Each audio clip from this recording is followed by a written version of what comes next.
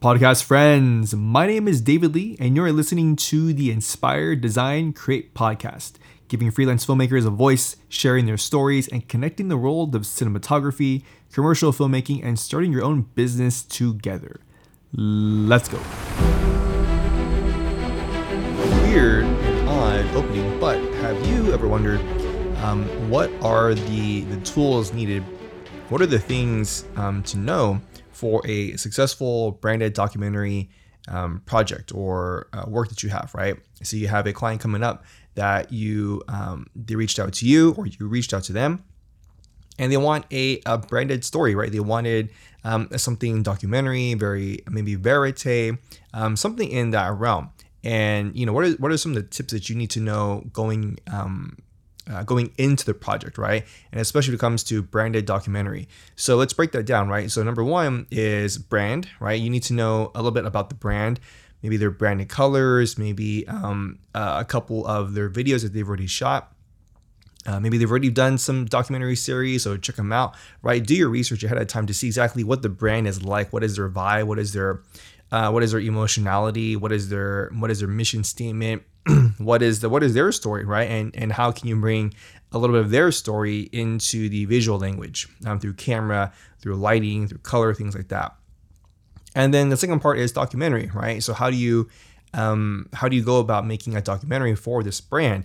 What type of documentary are you going all kind of traditional with a verite and then an interview? Is it going to be fully scripted? Are you going to be reenacting a lot of it or some of it or most of it? These are some of the questions that you want to ask your client, because at the end of the day, you are there to service your client. You are there to tell their story and not your story, right? That's why they're hiring you. That's why they're paying you. And so based upon all those things, right, is get to know exactly what it is that, what flavor of documentary that they want.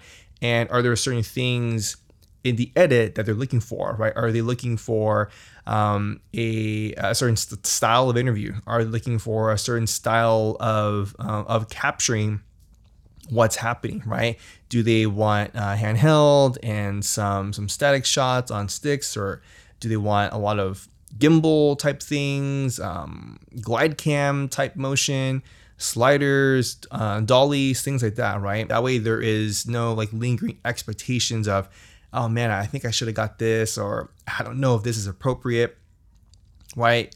Even if certain things happen on the day where you're like, I don't know if we should get this or not, at least you have a better idea of like, okay, maybe or maybe not. And then whether you choose to shoot it or not is up to you. And then whether you choose to use it in the edit or not is up to you. And your clients will give you feedback like, oh, hey, can you from a minute 10 to minute 20, can you take out this little section? Because maybe it doesn't show our brand in the best light, so to speak, right? So you can take it out, not a big problem. So like we said before, is pre-production is very important across the board, because pre-production gets you out of the mindset of worrying if you got everything, and then also for your client to say, or for your client not to say, oh, by the way, can we add this thing in here and add a little bit of this, and we weren't really thinking about it beforehand, but now we're thinking about it, and is there any way you can magically make it happen? No, you can't magically make something happen if we didn't shoot it. So pre-production is always important. Know exactly what you're getting into before you execute on the date, whether it's a 1-day shoot or a 2-day shoot or a 3-day shoot, right? Know your locations. See if you can do a location scout of the locations that you're looking to shoot at. And if you can't do it, then the best thing to do is go on Google, type in the address or the addresses, and then use the different views, right? So they have like a satellite view. Satellite view will actually give you a representation of the streets, of trees, of signal lights, of traffic, of buildings, or parks, right? Anything around that can help you better understand where you want to be at a certain time of day, right? So like you're shooting based upon the path of the sun. right? And then if you zoom all the way in, then you get kind of like the ground level view where you can rotate the camera 360 degrees. It can work to an extent. It doesn't get you all the way in, right? So you want to get like, so you want to get up and close on a porch of a house that you're going to be shooting at.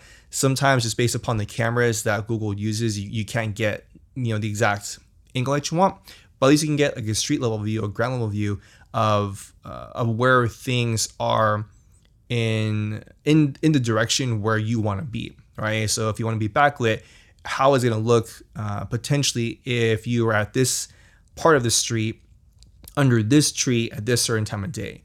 So Google Earth is always a great way for to do your pre-production and location scouting. And then the gear, right? What gear should you bring? Is it going to be better for you to bring a super small camera like a Sony a7S III or a Panasonic S1H or Blackmagic 6K or 4K? Does it make more sense to use a larger form factor camera like an FS7, an FX9, a C300 Mark II, right? What is the best gear for you to use, and especially if it's going to be you by yourself? So that's the one thing about branded documentary is a lot of times you don't have a larger crew like you normally do with a commercial or with a narrative piece, just because there's more things involved in regards to like lighting and set design, set decoration, things like that. And usually with branded documentary, it's typically, at least in my experience, it's typically like a director / producer, and the cinematographer or the DP who's also operating the camera. There might be another camera operator, just depending on how large the documentary piece is. You might need 2 cameras rolling, a location sound mixer, and then sometimes you might have a gaffer who's kind of like gaffer key grip, who's doing basically both. Most of the time, it's probably going to be you that's doing the lighting and audio. Sometimes it'll be at least you have like a location sound mixer, so that way they can handle all the sound stuff, and that's one less thing you have to worry about. But again, think about what is the best camera in that situation. If you have to do run and gun, if you have to light up the interview and bring your own lighting fixtures and things like that, if you don't have a gaffer. So what is the best camera, gear, audio equipment for that situation, right? And so then on the day, it's when you're capturing the things that aren't known, right? So verite meaning you are witnessing events and actions and emotions as they are happening in real time. What is the best place for you to be at in that moment? And I think that kind of comes in time. That just comes with experience. That comes with like practice of, I've been in this situation before. The best thing for me to do right now is to like stay on a wide or a medium.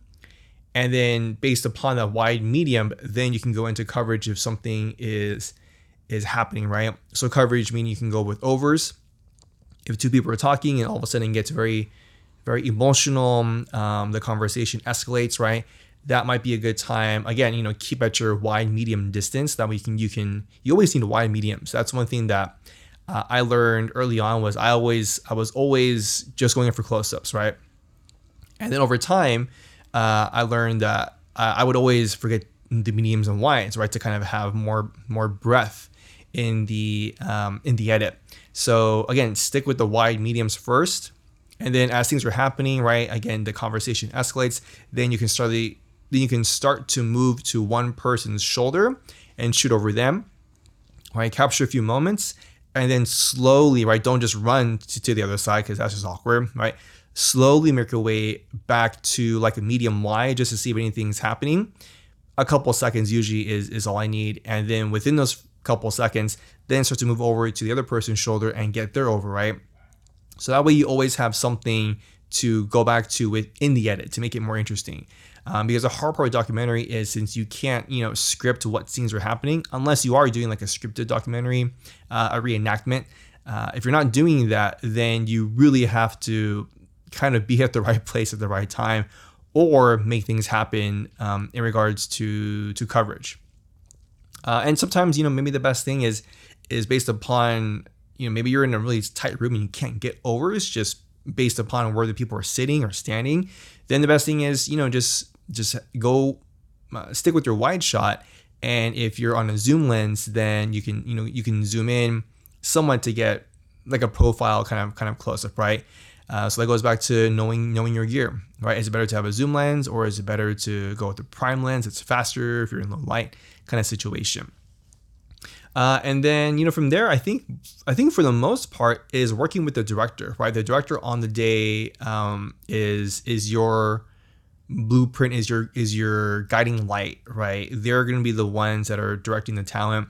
They're going to be the ones that are asking the questions during the interview. And then, get a vibe from your director to see exactly what style they also want to be able to have. Because the director is acting on behalf of the client and the agency, they trust the director to get what they need. And also because the director has a certain taste, right? So can you vibe off of the director's vision? Can you vibe off of his energy? During interviews, say if it is, a lot of run and gun interviews, you just pick a spot that looks pretty good. And if the director is good, what he'll do is he will, once you get the framing, once you get your framing, your composition, then the director, again, if he's pretty good at interviews, he'll get closer to you, so that way the eye line isn't too far away, right? If you've sometimes you will watch interviews and you'll see the eye line is really wide. A wide eye line meaning like they're looking way far off camera, almost like in a completely opposite direction, right? If the director is closer to you, then you get a closer eye line, which to me, I prefer. I prefer a closer eye line because it makes it feel like you actually are in the conversation rather than watching the conversation from the outside, right? So very like Roger Deakins, where you feel like you're in the conversation and not like outside of the conversation. And for situations where you might not have a permit to shoot in a certain spot, for me, I kind of just go with it, like if we can get it, then we can get it. And if we use it, great. If no one says anything about it, even better. But again, there are certain situations because of documentary as a whole where you might not be able to, get certain permits, but you're walking around, you shot your interview, you shot your walk and talk, you've done some insert shots, some detail shots, some B-roll, and you happen to find, because this happened to me before, a really dope location. You're like, oh dude, it'd be really cool if we can get a second interview here, or we can get some hero shots in this cool looking parking structure warehouse thing, but we don't have a permit, right? So can you be flexible in your mentality? Can you be a little bit more open to do things that perhaps maybe a bit uncomfortable for you, right? Because a lot of times when you do those things, 9 out of 10 times they tend to be really, really good shots. So be open-minded, be flexible when it comes to certain things that, again, may not be in your favor, but for the edit, for the project itself, it actually may serve you more, right? That might be a cool shot that you can use on your reel. That might be a cool shot where the director says, oh man, that was so awesome, and then that instills more confidence in bringing you on board for the next shot, or for the next project, not for the next shot. Well, for the next shot and for the next project. And then to wrap things up, communication, right? After the project is said and done, you've delivered the footage to the director and they're editing it with their editing team. Have communication, have open lines of communication. Ask them if they have any feedback. Ask them if they need anything else that you can send their way. Maybe it's something in regards to like a backup, right? Always take a backup of the footage. Again, even if you're not editing it, just back up the footage anyways. Have two backups, so that way in case the editing team something happens to the hard drive, you have a backup, and that way they have this trust and this level of confidence in you as a DP, as a cinematographer, as a working professional, that they can trust. They can say, oh man, David was smart enough to back up the footage. This hard drive crapped out on us. He was able to get footage onto a hard drive and send it to us, FedEx it, that kind of stuff, So again, have open lines of communication with the production company, with the director, and always ask for feedback. What could be different, right? Even on the day, ask, hey, are we missing anything? Do we need something else? Do we need a different angle of this? Are we missing any establishing shots? Do we need to drive half an hour to this location, this really dope spot? The sun is setting. We probably only have half an hour to capture it, but it takes us half an hour to get there, right? So we might only realistically have like 5 minutes to get it. Is that something that we should try to do? So always be of service to your client. Always go above and beyond. Again, because even if you think you're not going to make it in time, you never know.